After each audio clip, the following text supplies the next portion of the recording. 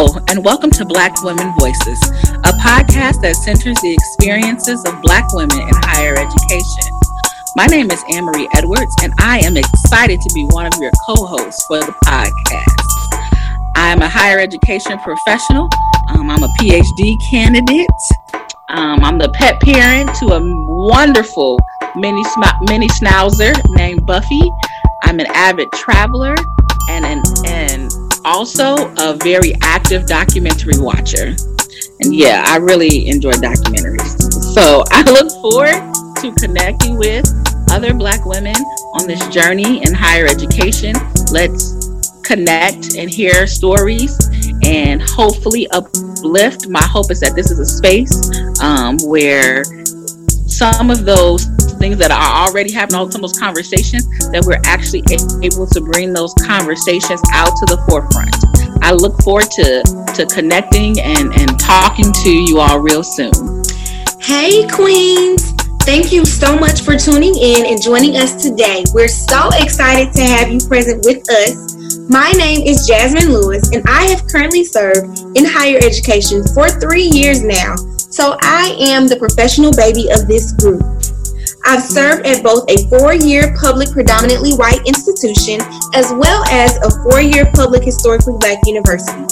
No matter your experiences, past or current, or your level of professionalism, this is a village for you, and this is a village for us. It is where we talk, where we laugh, where we express ourselves and have our say. And most importantly, this is where we grow personally and professionally. I'm elated to join this journey with you all and build this village of love, growth, and sisterhood. Stay tuned. All right. Hello, my beautiful Black sisters, my beautiful Black queens.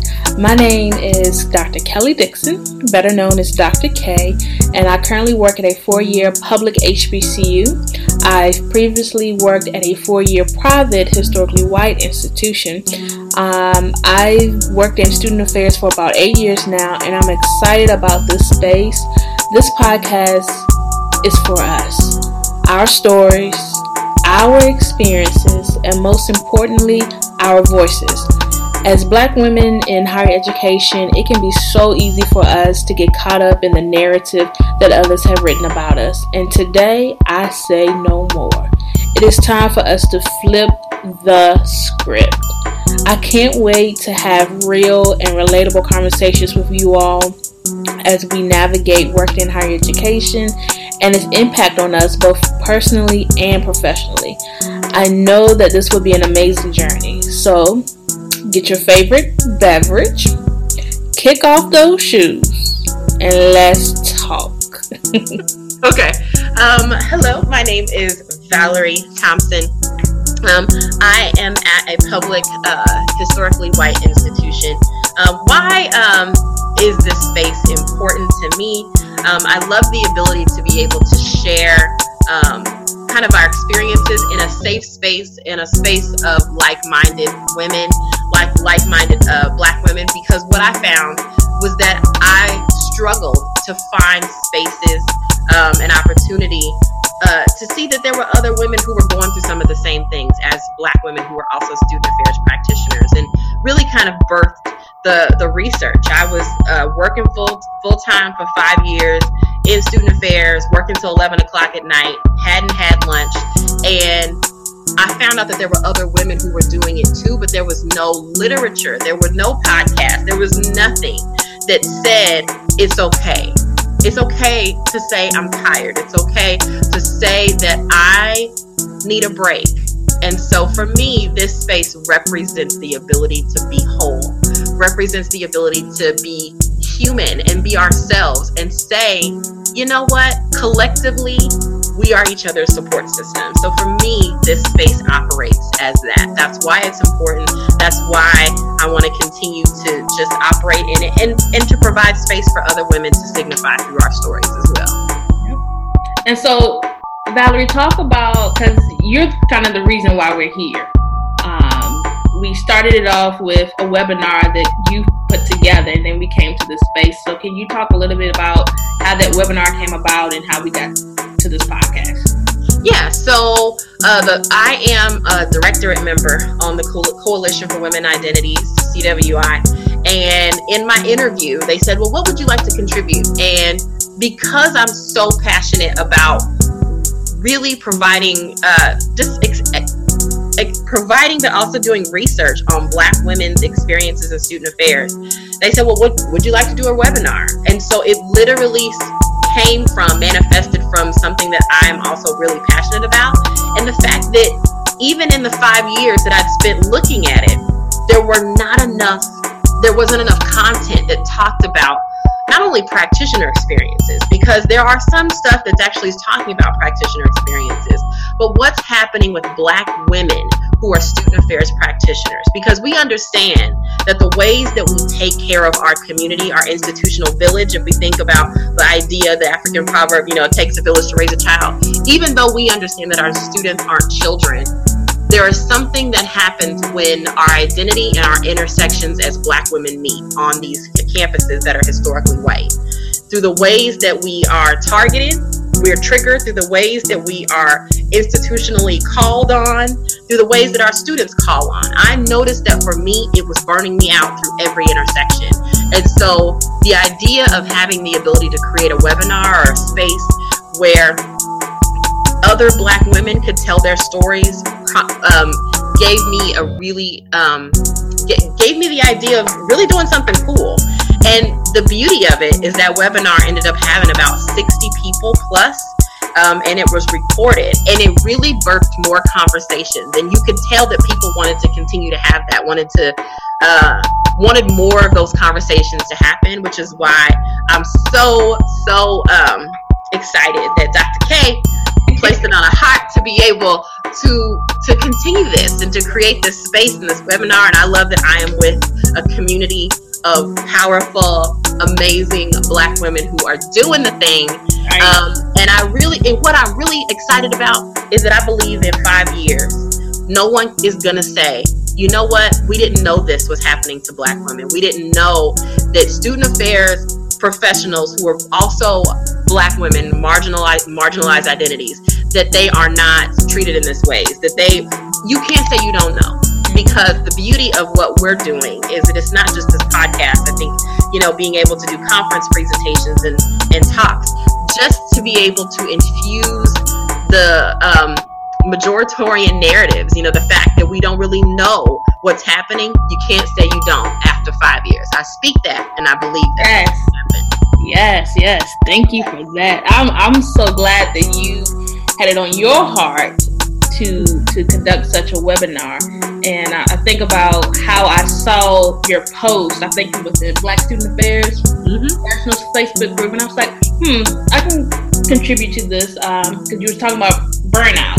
Yeah, that was the main theme in Black women, and being in that space and talking to the women and the 60 plus, and even connecting with some of them afterwards. It was like, this is what I've been waiting for. I really commend each and every one of us, especially you, for giving us this space to begin with, to take that first step in creating a verbal space for us to share our experiences and use our voices, because this is our time. So this is the first episode. We're going to talk a little bit more, and we hope that you stay tuned in. Woohoo! Well, hello, ladies. We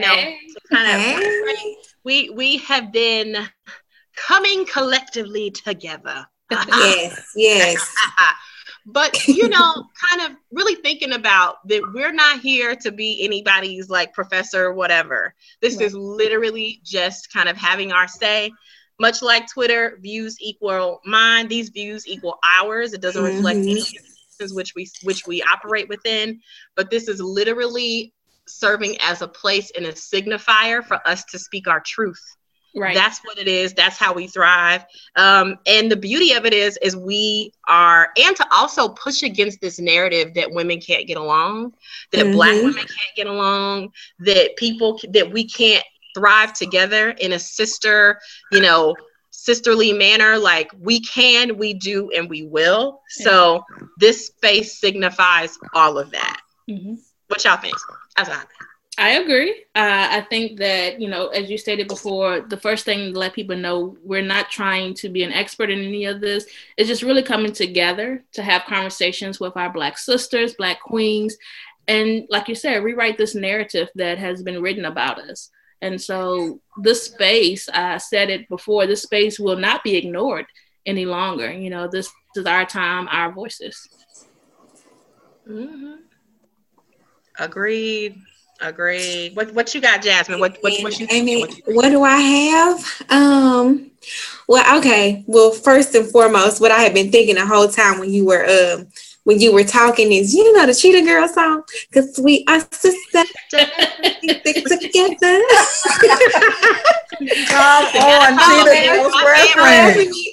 Don't laugh at me, but yeah, no, it really is beautiful because we all, even though we're all in higher ed, we're all in student affairs in some way, shape, form, or fashion. We're all different, but we can come together in this space, and we can unite, and there can be harmony, and we all have experienced different things that build into this pot of magic, right?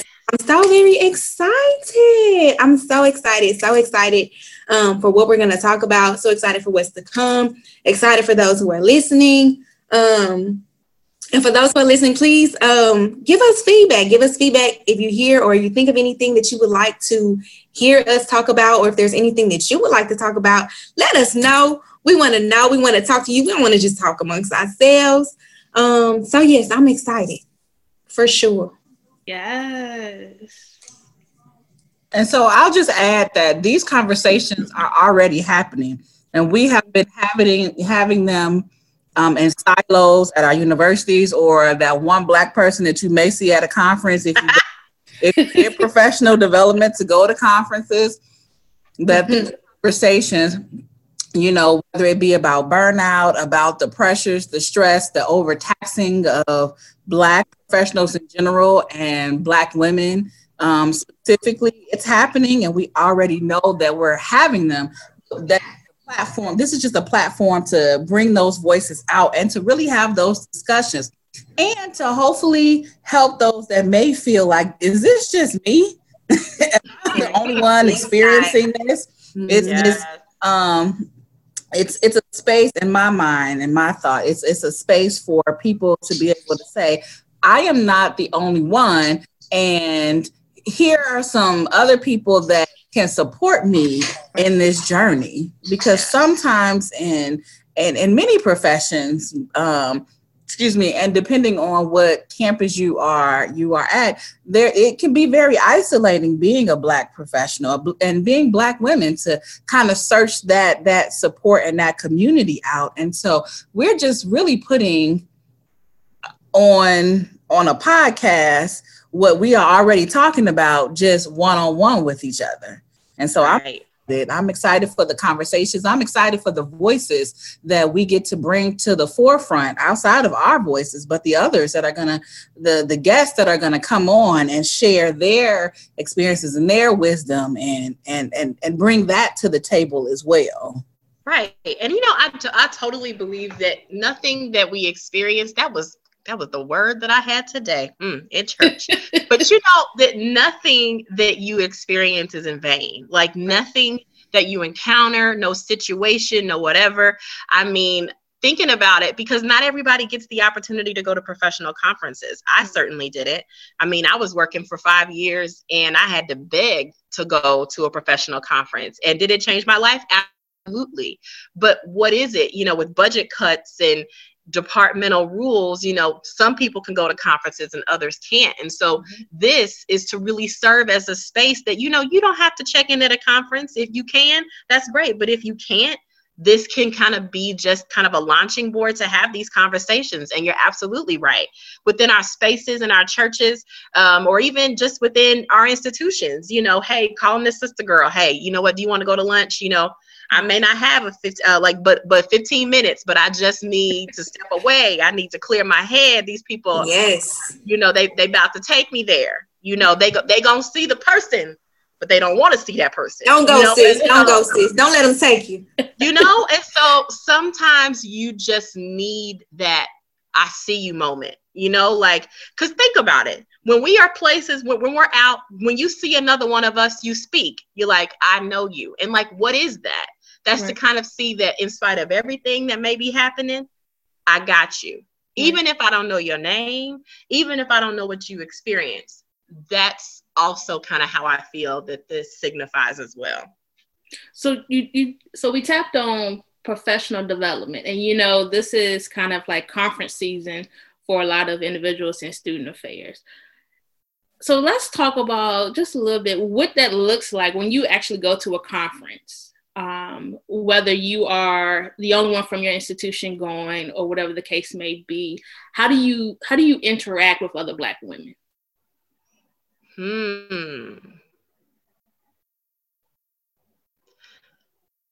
I think for me, I'm trying, because I want to present myself friendly and I want to have friends. Mm-hmm. I want to speak to everybody. I want to say hi. I want to go to not only the sessions that I'm interested in, but ones that maybe are not in my work area. Even if I work in one certain area, I may kind of be unfamiliar with another area of higher ed that I want to kind of see.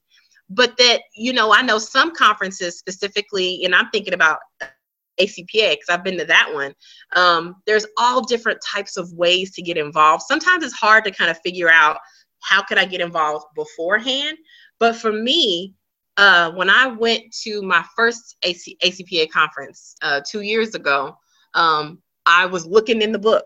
Well, I don't know that it was printed. I was looking at the app, of seeing, okay, well, how do I do this? What are these meetings? Like, what are these closed meetings? What are these open meetings? And so I started attending the socials, and I know the ACPA has the socials. I believe NASPA also has socials.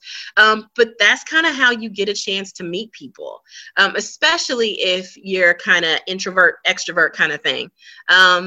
And that's at least how I did it. That's how I got involved. And I'm not saying that, I'm the most involved person, but it has to start somewhere.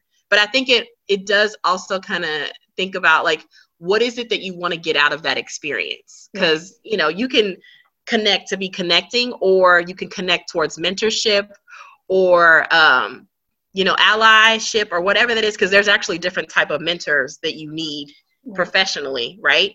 And so some groups are really good for that. So that's what I did. What'd y'all do? Well, I know for me, my first introduction into conferences, I was a grad student, and it was ACPA in Baltimore, actually. And for me, my connection is gravitating towards people that, as you said in the book, have presented or presenting, and they're identified as Black women. And so always trying to support them in their sessions, and then afterwards having a conversation with them, just to kind of see, where their headspace is and how we can be a support system to one another. And I mean, just this month alone, I went to ACPA in Boston, and then I just came back from AABHE, the American Association for Blacks in Higher Education, which was my first time at that conference in Indy. And so the opportunity to connect with different Black women in different spaces has been phenomenal for me. One, because I never thought in a million years that I would be working in higher ed, let alone student affairs. Like, I didn't even know it was a position. I didn't know it was a career path. And so I kind of stumbled upon it. And when I did, I didn't have any mentorship or any of those types of guidance in terms of how to navigate the space. And so being able to, one, allow myself to go into these spaces in conferences and being vocal about, this is who I am, how can I support you, etc., and then moving right along from there. And the follow-up is the big piece for me, that I've met some people at conferences and they say, I follow up, I send you an email, and I get nothing.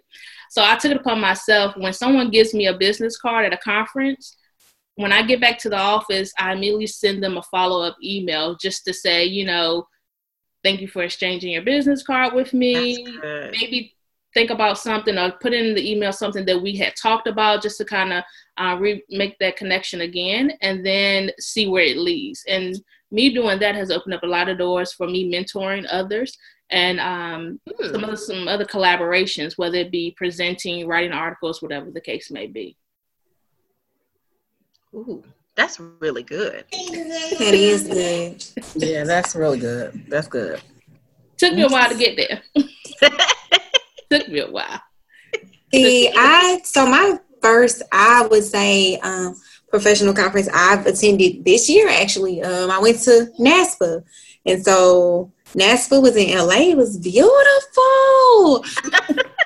But it was tiring. I never realized how tiring conferencing could be. Conferencing is a verb, right? It is a verb. It is an action. What do you think? Sorry, that's my daughter. Listen, that's it. Although it was tiring, I think as a new professional, I of course wanted to be in the know and be around, my beautiful Black queens. Whenever I pass somebody in the hallways, hey, how you doing? Yeah. I just felt like I just was seeing all my cousins, hey, nice to meet you. And so that was a great feeling. And so while I didn't, Dr. K, like you mentioned, exchange a lot of business cards or do the follow-ups like I should have, I really wish I would have thought about that. Just really being in that space and being in that atmosphere and seeing Black women who are in higher positions, or just kind of, if I go to a session, they're talking about how they started from the bottom, or they got it out the mud and now they're vice president, provost, whatever their respective titles are. That was dope. Because as a new professional, I'm inspiring. I don't know exactly where it is I want to be, and people ask me all the time, and I'm like, I don't know. I like everything. I go. But seeing that, there's no surefire way how you get to each position. Right. And so by just kind of talking to people and going to the different sessions, I was able to see that, there is I don't have to plan. I don't have to be, in this position for this amount of time, and then I have to automatically move to this position. Everything looks different. And so, yeah. Yeah. And I think for me, my first professional development was also NASPA, but they were in New Orleans that year. And it was really, really good. And I'll say this, at that particular time, there was really no money for professional development, is what I was told. And so I decided that I needed to invest in myself. Like, I was going to NASPA. Like, I heard that there was no money, but I wanted to go anyway, because part of my feeling was I didn't come into student affairs in a traditional trajectory or traditional pathway. And I wanted to learn as much as I could. And so actually, no, I went to a NASPA regional conference first. And I wanted to do that just to kind of get a feel for what the organization was. And it was cheaper, and just kind of see how I could fit in and, what I could learn. And I really enjoyed it. And then decided after that to go to the national conference, both pay for both out of pocket. And so some of that is, making the commitment as much as you can to make an investment in your own professional development, even if at the time the institution couldn't. But what ended up happening was that went back, and my then director was like, no, we're going to pay for you to go to one of those, and they found the money because I was also participating in NASPA. And so I think that that's a huge difference. I wasn't just going to see what I could get. I mean, that was part of it, to see the information that I can get, but I was actually doing something. And so I participated in the NASPA Center for Women, and they had like an on-site mentoring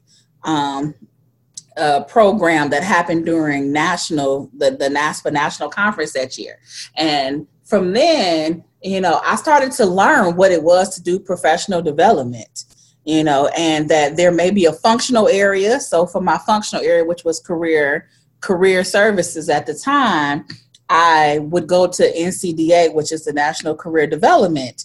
But then for the student affairs, I would go to NASPA. So there was a larger umbrella and then a more specific conference for what I really wanted to learn. And so I kind of learned how to navigate and then allocate money for what I needed to go to, based on really what I was interested in. And I learned a lot about student affairs just going to those conferences. And I met a lot of people. So shout out to you, Dr. K, for that tidbit. Now, listen, I will email you once I meet you at a conference, but I'm not going to give you that. It may be I try to do like within a week, but I'm not opposed to it being like 2 weeks later. Right. Because at the end of the day, when you find that card, I would reach out and just make that connection clear. Just because you never know. You're going to see these people at different conferences. Yeah. And things. I have run into people, as I journey through different aspects of life and stuff. I've run into different people, and you never know who is going to help you get to that next level, or even offer advice, or just give you that quick tidbit of, you can do it. Mm-hmm. Whatever the case may be, So I think it's just kind of wise to keep options open. Yeah. And I'm always trying to step it up, because next I want to go to Encore. Listen, y'all, that conference, that was the blessing. That's the one I had to beg to go to. Let me let you know, but that conference changed my life. It changed the way that I advocate. So what happened is I went to this session called How to Not Get Buck Wild in Interracial Spaces. Honey, that sounds like a great session. Well, yes. I thought that, okay, yes, right? Now, I thought it was going to be that. But when we get in there, it's a room full of Black women. It was so beautiful. And the presenter stood up in front of us, and she was like, put your hand on your heart. Put your hand on your head. Where your heart and your mind come together, that's where your spirit rises. Literally starting the session, it was just about your wellness. I had never had anybody that was like, you know what? I'm sure you can do all these great things. I'm sure you can program till the cows come home, but how are you internally? How are you emotionally? How are you spiritually? How are you physically? That was the session that did it. And it was just a room full of us talking about what it is that we do, whether that is the stress of it, the love of it, how it was burning us out, how our students loved us, but that love was also a little toxic in the ways that they were using or coming for us sometimes. Right. And that's where I really found, you know what, this is great. But how much would I have needed that when I was in my first year? When I thought it was okay for me to work, 48 hours nonstop. When I thought it was okay, because the people who I'm being supervised by, they just telling me to do it. They're not doing it. But I'm an entry-level professional. I don't say no. And so how important was it to be in a room that said, no, your wellness matters. Just like your program is great, and I'm sure it matters to the institution, to your students, and everybody who got a title. But at the end of the day, if you're not well, you can't program. Exactly. And how many of us are operating injured? Yeah. How many of us do that just because as Black women, we do it? But what if we actually push the pause button to say no? That's what I think conferences do. But I think oftentimes, whether we think about budget cuts of a lot of our institutions, sometimes you get in and your job says, listen, all we can offer you is $1,500. Well, honey, sometimes those registration fees are $500. Right. Hello, Encore. So, so what do you do then? Yeah. And you brought up a point where we go to these conferences and we go to those types of sessions which rejuvenate us, get us excited. And I know for me personally, and then I go back to work within the next day or two, I'm just like, oh, okay, back to reality. What do I do? It never fails. It never fails. It's not like I intentionally have that thought when I get back. I come back and I'm ready. I'm excited. I've been away. I've had this session, met this person. And now how do I put that all together and work? Work from my spirit, work from my wellness. It becomes difficult. It becomes very difficult. Yeah. So, Jasmine, you mentioned conferencing, that it is a verb, and which is very interesting because just when I got back from Indy, I told myself, man, I should submit a session. Probably somebody has already submitted one, how to conference, because it is very overwhelming. I needed that. Where were you? Where were you? I needed it. It is very overwhelming. And I have to tell people that I conference differently. We all conference differently. I'm not going to be the one that goes to a session for every block. I know me personally, I just can't do it. And so I always look at the schedule, of course, beforehand. And by the time the conference actually started, I've looked at the schedule maybe 2 or 3 times. And I probably started off with 15 sessions I'm going to. Then it comes to 10, then 5. And then, let's be honest, some of it just be 2. But because it gets overwhelming, especially when we talked about when you meet people again, that you've met before, and you all just want to have a social gathering. I mean, you have that. For some of us, we're still working. We still have to respond to emails. Then you have sessions. And then if you're a part of different commissions and auxiliary groups within the organization, you have those meetings. And then if you're presenting, you have that. So it's a lot that goes on in terms of conferencing. So just want to, talk a little bit about what that looks like for you. And so I think that I wasn't involved in any auxiliary groups, or, a lot of it was just me kind of meeting people, not really meeting up with much people. But I think that the tiring aspect of it for me was having the need or feeling the need to be on all the time. Yes. Like you said, you never know who you're going to run into. You might see them again. And I've learned that higher ed student affairs is small. Yes. It's very small. I'm halfway across the world in LA, or the US in LA, and I'm meeting people who know people that I see every day. It's very small. And so you never know what you run into, and introducing yourself and talking to other people. They see my institution. They're like, oh, yeah, I know. You're president. And I'm like, ooh, let me get my life together. Right. is my suit buttoned? Right. Okay. And it was just the need of being on all the time, because don't know who's watching you. You don't know who you're going to have a conversation with. You don't know how that's going to come full circle. Right. But yes, it's a lot. But I gotta take your class next time. How to conference before our conference. Yeah. Especially as a new professional. I know when I went to my first one, I was trying to go to everything. I was trying to be on at all times. I didn't know who knew who and what to expect. And I remember, I don't know who it was, but someone told me, you don't have to go to everything. Because those 3 or 4 days will stress you out. Right. They will stress you out. But I think it's really smart, though, to look at the book in advance, right? Because I feel like because NCORE was my first professional conference, because I didn't get a chance to go to anything when I was a GA anywhere else. And that conference was a lot. And I think the cool thing about at least NCORE is that they have these rooms that, the processing rooms and spaces that, if you go to a heavy session, and, I remember there was a lot of sessions that I had attended, I could excuse myself and go to a room and kind of get my mind right, which there's something to be said about that. But I think it's a good tip that you said, to kind of look at the book in advance, go over the book, go over the sessions, see what it is that you want. And really think about not only your next, because I think sometimes when we go to conferences, at least I did initially, is that I was only kind of looking at, okay, well, what can help me specifically in my job?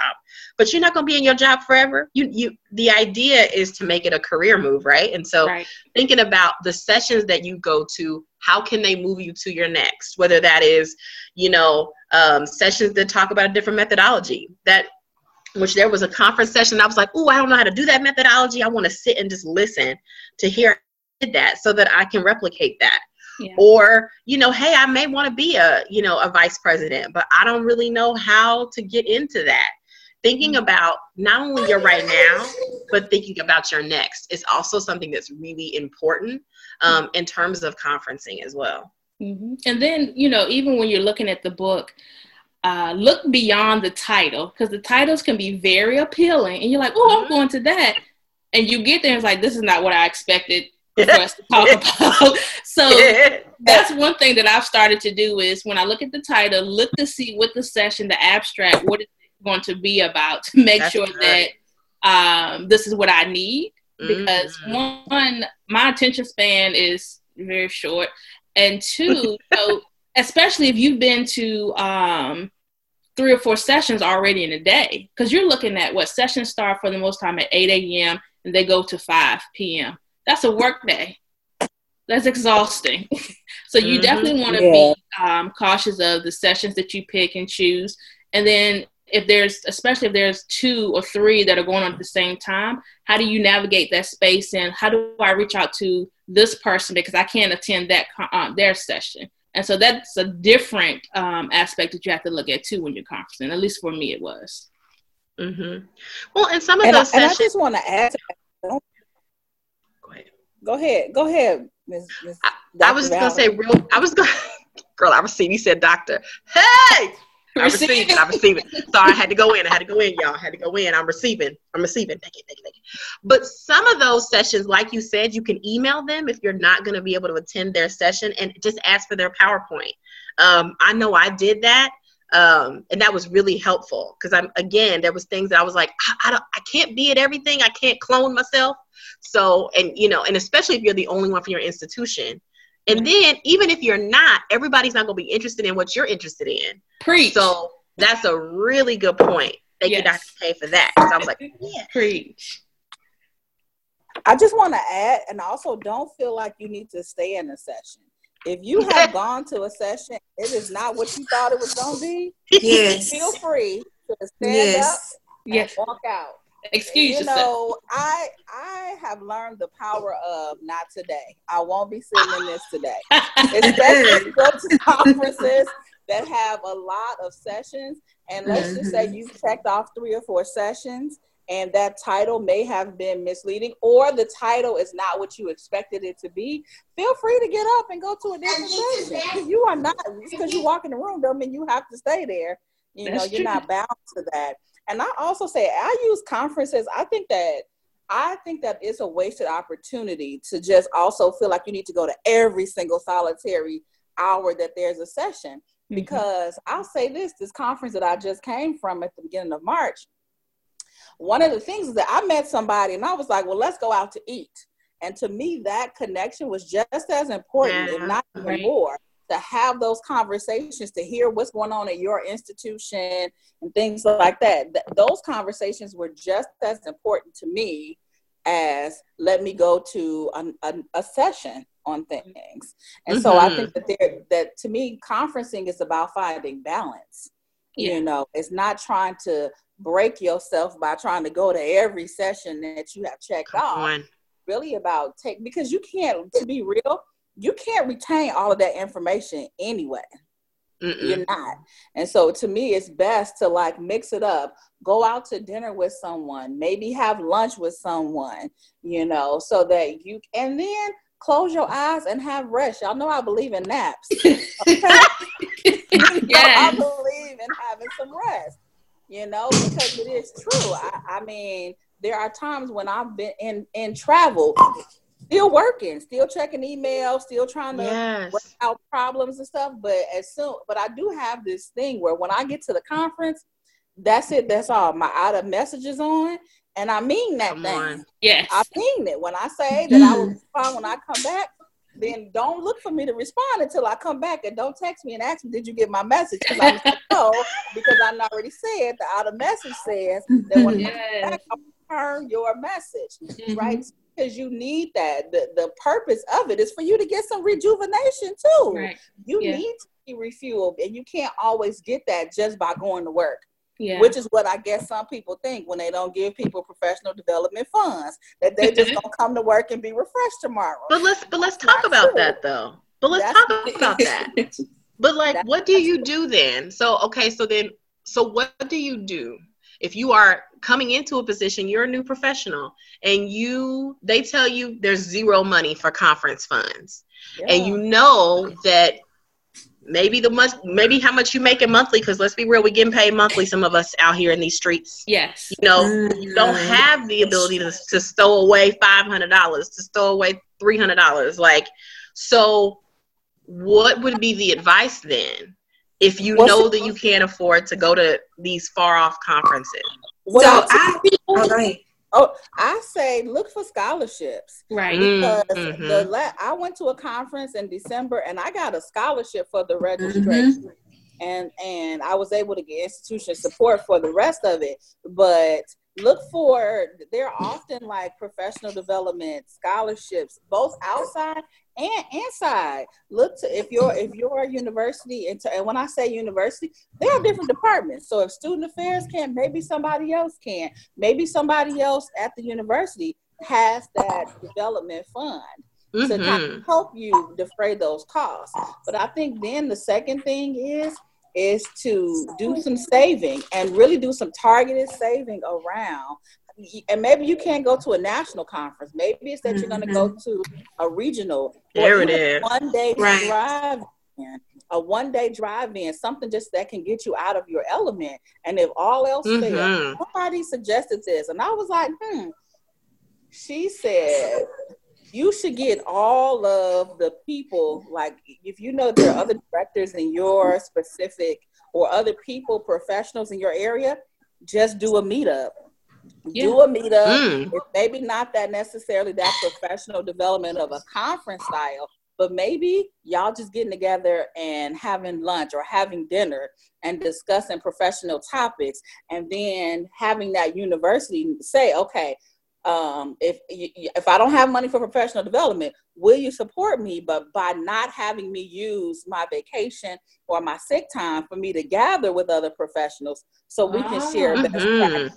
That's a good tip. I'm asking for time. Like, if you can't give me your treasure, then can I get the time off without having to make it, taken out of my vacation time that I'm earning or my sick time so that I can go to a conference where they do that at. They do. I know they do. That's truth.com. That is so. And I know they do it, and I know that it's not equitable because I know everybody is not having to take their vacation time. Right. I can't speak for exactly all, but I know that there's some professionals that's finagled it where they like, listen, I'm going to take this time off. But that's part of my thing when I negotiate offers too. You want me there to come? It is. You want me to be at your university? Here are the things that I need you to support me as a professional, especially as a new professional where you're afraid to ask these questions. That's really good. I know I was kind of afraid, but at the end of the day, I was like, but why am I paying all this money to bring these best practices and making your institution better? Okay, because if anything happens to me, you're going to post my job next week. Come on. They will step right over us. They will, you pass out, they will go right on over. Come on, somebody. It's critical, but it's a lot. It's really critical at that grad student level. And I think that if some students were able to get that, I have people, I think people lean on diversity centers, whoever you think the graduate school at your university, who has professional funds. So, because if you start off as a grad student, then you kind of get into that network of people and you'll get to see the scholarships and stuff and the funds, the funding that could potentially come. And it may be that you take on a leadership role, and that leadership role may come with a free registration or something like that. That's a good point. So, Jasmine, as a new professional, what are some things kind of like I wish I knew coming into the profession, or what are some advices or strategies that you're still seeking, or that you can give someone else that's coming up behind you? So I think I don't know, I forgot, somebody touched on it earlier a little bit, but really trying to find that balance of, I'm a new professional, so of course, I want to do everything right. I can't make any mistakes. I'm going to take on this task, and this task. I'm going to sit on this committee, and this committee because I want to be seen. I want to be heard. I want you to know that even though I'm a new professional, I'm still good. I can do just as much as everybody else. And that is not true. You get tired. Yeah. You get tired. Whether it's physically, whether it's mentally, whether it's emotionally. And myself, I work with high school students. I work with the college students as well, but mainly I work with high school students. And so, really, feeling as though I have to be at their, because I didn't feel like I had somebody for me or like me when I was in high school, trying to be everything for all of my students. Right. And that can go for both high school and college students. But, I really wish that I had the opportunity to sit down with someone and talk about what that self-care, what that work-life balance look like. That you can still be a productive and an important new professional without having to do everything and be at everybody's, waking moment. Right. That's true. I think that was like the biggest thing that I, as a new professional, wish I could have kind of talked about before I, got into it. And I would never, and I don't regret anything. Lots of great experiences, of course, by doing your job, but also kind of serving in different areas, which I would definitely recommend. But for my new professionals and my grad students, don't overdo it. Mm-hmm. Yeah. I would definitely say whatever it is that you're interested in, explore that realm. Definitely explore that realm. But also whatever it is that you're doing at that time, be the best in whatever it is that you're doing before you continue to take on other things. Yes, I think that's a really good point. I mean, because I think, like you're saying, I think oftentimes you just take it on because oftentimes people aren't telling you not to because it serves them for you to take. Exactly. 10 extra jobs, the 10 extra things. You're like, oh, sure, go ahead and take it. But again, I think you have to be your biggest cheerleader. You have to be your biggest support to say, you know what, could I do this? Yes. Should I? Probably not. Who am I neglecting by taking on this extra position? Like who, beyond, it being aesthetically pleasing, but who am I neglecting? Maybe it's myself. When's the last time I got to sleep before midnight? When's the last time I had dinner at a time that's not like 10 o'clock at night because I'm seeing about everybody else, And so I think that's a really excellent point. I do. It's kind of like, when do you see about yourself? You can't continue to operate in somebody else's space if you don't know how to live in your own. So I think that self-care is really big. And then, so moving gears a little bit. So I am talking with some women that are going to be doctors. They're going to be doctors. So can you talk about, this whole idea of being a Black woman and burnout, and then this level of education that you're pursuing and how that fits into the fold for you? I just wish that the whole audience could see me just shaking my head right now. I could see it. Oh, help, Lord. I never found anything so hard as navigating the doctorate process. You better. And I consider I see myself as like very, as pretty resilient, have great bounce back, know. But this academic hazing, as I will call it, it is like talk about it. Feeling I've never had, and I don't even know how to describe it, but to say there are so many times when I'm just like, why am I doing this? This is an exercise in self-hate. That's what it feels like. Wow, yeah. Greater purpose. I know there's a greater purpose, and I know that there's a greater plan, but I clearly can see why only 1% of the world have obtained doctorate degrees. It's so small, but in the middle of it, you feel like everybody's getting their degree. But I have seen people stop out and not, just not finish, get to like and I mean have gotten far. I think that the hardest part is once you get past the classes. We've been groomed to take classes our whole life from a very young age. But it is once you get past those classes and you become a candidate and you have to work independently on a dissertation while working full time. See, I'm still in my class stage. So not to say that it's any easier, but praying for y'all. I'm praying for y'all. Hold on to that class phase. Hold on to it. The God's on changing hand. Yeah. You know what? To your point, if somebody would have told me it was going to be all of this, I don't know if I would have done it in the way that I've done it. I came in super green. I came in, oh my gosh, it's going to be great. And I'm going to love it. I'm going to love the knowledge. It's going to be amazing. And it has been the hardest experience I think I've ever done. Yeah. I mean, and nobody tells you that life is going to continue to happen. Right. And that seems stupid, right? But if you are not in a doctoral program, an ED program, you won't get it. But nobody tells you that life will happen.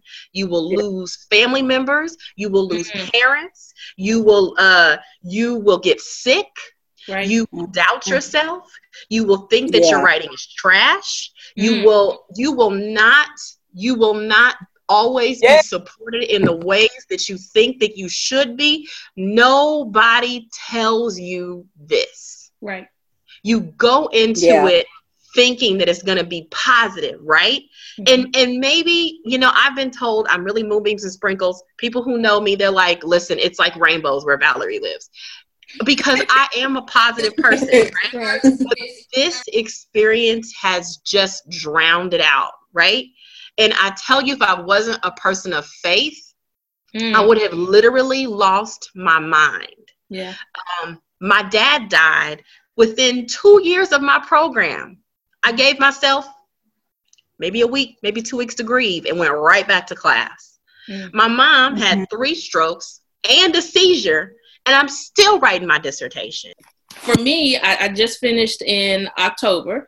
And so I started my program as a promise to my grandmother who had passed a year before I began. And me becoming a doctor was never about me. It was about fulfilling my promise to her. And so throughout these 4 years, I've probably witnessed every emotion that you can go through, physical, mental, everything. But I did it in a bubble. I did it alone, not because I didn't have the quote unquote support, but no one was really understanding what I was going through. And I don't recall many people reaching out and saying, hey, I've been there. Let me help guide you. And so I know when I finished, I wanted to be that person to someone to say, how can I help you? Because I know what it's like to be going through this. And as you said, academic hazing, to be working a full-time job, whatever else is going on in your personal life that you have to deal with at the time. And for me, I was transitioning jobs in the midst of my program. And so that was another layer to add to it. But I do want to say that for each of you, as I've told all of you, we're going to get you to the finish line. Whatever I got to do to assist you, I'm here for you. You know it. I don't know. You don't know? I really I do know. I do appreciate that. I appreciate it. Mm-hmm. I think that I think the idea of getting higher education Well, number one, how many master's degrees do you need to get to equal a doctorate degree? I don't know if that's a thing, but if it could be, I'll just, for your consideration, submit that to the people. But I think that the idea of earning a doctorate, because you're really earning it, nobody's giving you it. It's not a given. It is an earned process. But I think that it is so it's such it's outside of the realm of, at least what I thought I was going to do when I went to college. I just knew I was going to do this undergrad, go get a job, and work and then retire. Like that sounds like an easy formula. But I think that when you decide that you're going to go and pursue a doctorate degree, man, I tell people that is nothing to take lightly, because more people start a program than finish it. Yes. I mean, and that's across all races. That's just across the board, across everything. More people start doctorate degrees and they just don't finish them and part of me feels like it's because you don't know what you're about to get into when you get into it.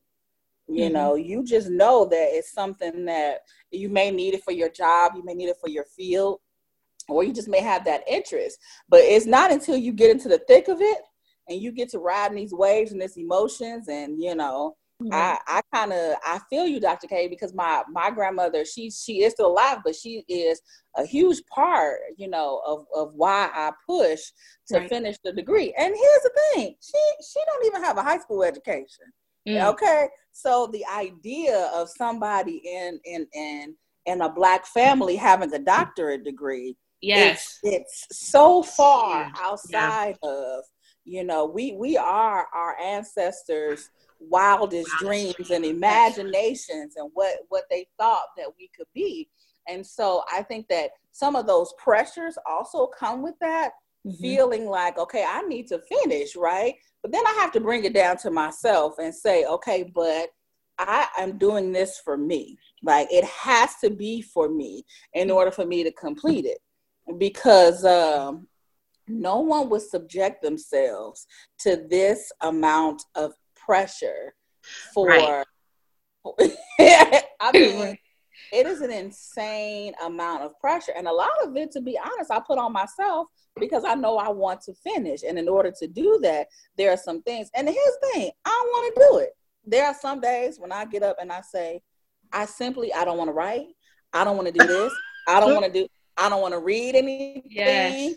Don't ask me. I want to consume foolishness. Yep. I've had those days at least once a week. I've had those days. Like, I quit. I'm done.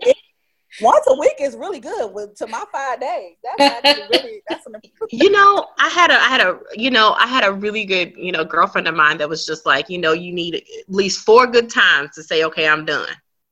4 real good times that it's just like, I've had it. And it's so funny because you read about people who are ABD, you make judgments about people who are in ABD, but you don't get it till you are ABD, and you like, that's what it is. That is what it is. And I think for me, it wasn't so much the writing, because I've written, but it was just the other stuff. It was the life. It was, time frames, because not all programs are funded. Some of them are. And then you have a time limit because of that. Yeah. But I also think that's why it's important to surround yourself with people. If you're not getting support where you are, it's important to find communities who you can be transparent with, because you can't be transparent everywhere. I mean, there's all different types of groups on Facebook that are geared towards women of color or Black women who are in doc programs, but I am a little more cautious with that, because you don't know who's in that program. You don't know who's attached to who. You don't know who's affiliated with who. So I'm not going to be transparent there. There may be closed spaces where I can have those real conversations with, right? But it's important to identify early. Yes. Early, even before you're here, because when you're here, I don't have time to be, doing extra stuff. But I think that's why it's important that first year, if there is no cohort, because a lot of our programs don't have cohorts, and all the time, sometimes cohorts are great, and also sometimes they're not. But finding your community early, and continuing to be invested in that community, because there will be times when I'm feeling weak, but you're in a strong moment. So I'm gonna need you to pull me up. I'm gonna need you to pour life into me, because right now I, just got feedback, or right now I'm not doing great. Right now I don't really know why I'm in this. I don't know, and again, life has happened. Yeah. And understanding the roles people play. And I think the biggest part for me was having to say no to a lot of people and a lot of events during the process, because I was trying to be everything for everybody. Yeah. While writing this dissertation, and I couldn't.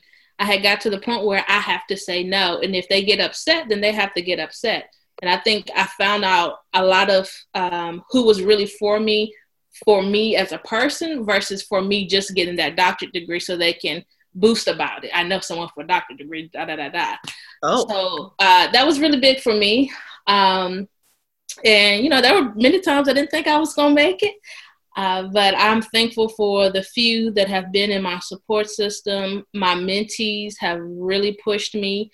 And for me, when I finished, everyone wanted to celebrate me, and that was okay. But I didn't want to celebrate because I knew I was doing this for, a part of it was for my grandmother, and the one person I wanted to share this news with, I couldn't share it with, but everybody wanted to celebrate me. And so I didn't do a lot of celebration for that matter, but I'm here now, and I'm finally able to say, I'm Dr. Dixon, I'm Dr. K, and be okay, and be okay with it. So, I applaud. That's a whole subject matter. It's a whole podcast in itself. Yeah. I'm telling you, we're going to have to do one that's just based on that, how I got over. Yeah. So we have talked about self-care, conferencing, professional development, a little bit about doctoral programs, our experiences. And, this being our first episode, we just kind of wanted to give our audience a little bit of our personality. And, like Valerie said before, we're not experts. This is just a space to come together, talk about our experiences, give our stories, and, just support one another. So any last hoorahs or comments, any women that you want to celebrate before we close this thing? I would like to celebrate us, because this is a big undertaking. Yes. Whole I process. just celebrate Dr. K, because was the bomb.com/.edu /forward 2-step side hustle. Oh, yeah, the bomb, like for real. Bomb.com. I feed off the energy. I feed off the energy. Put me where I need to be, Coach. Put me where I need to be. I just think, and the cool thing about it is, again, we all really do get along, and I feed off of you all's energy too. But like, I think I'm just thankful for this space, and I'm thankful for all of you guys. And and I was thinking, songs or things that are kind of ruminating, things that I'm thinking about. I tell you, that Mary Mary song, because I was thinking about songs. This is relation. This is related. I may be a little, moonbeams, sprinkles, squirrels. There's a song that I have been listening to, and Mary Mary, they may have their issues, but there's a song called Dirt that I never really thought about, and when kind of still connecting it to what we've been talking about and support, and even in this doctoral process, I never really thought about needing the dirt to grow. Like, I never really thought about, like, thinking about all the adversity that you experience during a doctoral program, because man, is it adversity. Yeah. But thinking about that you're still growing through it. And my hope is that we don't forget these lessons, that we don't forget what it's like, because there's going to be some more us's coming along There's going to be some more us's who are going to come and who are going to need to hear that you're not alone in your process, that it's okay to feel that way you're feeling. It's okay to want to quit. You know, it's okay, but I'm here, you know? So that's what I've been thinking about. And especially as it relates to this community that we've created, and also the virtual community that we are creating. I think that is what I'm excited about. And really, I want to give honor to the people who are listening, because even if they haven't heard that they're great, even if they haven't heard that they're valid, that they are appreciated, let this be a space to where not only they're listening to us, but we can also tell them that they are appreciated through their work and the things that they do and their passions.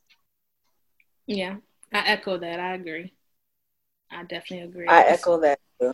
I look forward to getting to know people. Yes, you know, I'm excited. Yeah. This is exciting for me. Yes. And also, I promise to not use this as a distraction from not finishing my dissertation.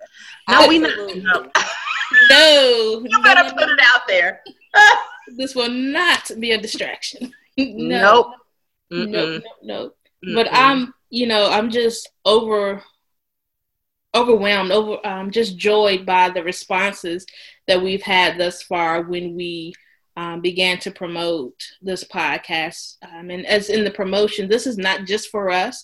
It's for every Black woman that listens, every Black woman that's in higher education student affairs. And, you know, we talk about the excitement of the conversation, discussions, and even the guest speakers that we have, because let's be honest, some of our guest speakers, this may be their only platform.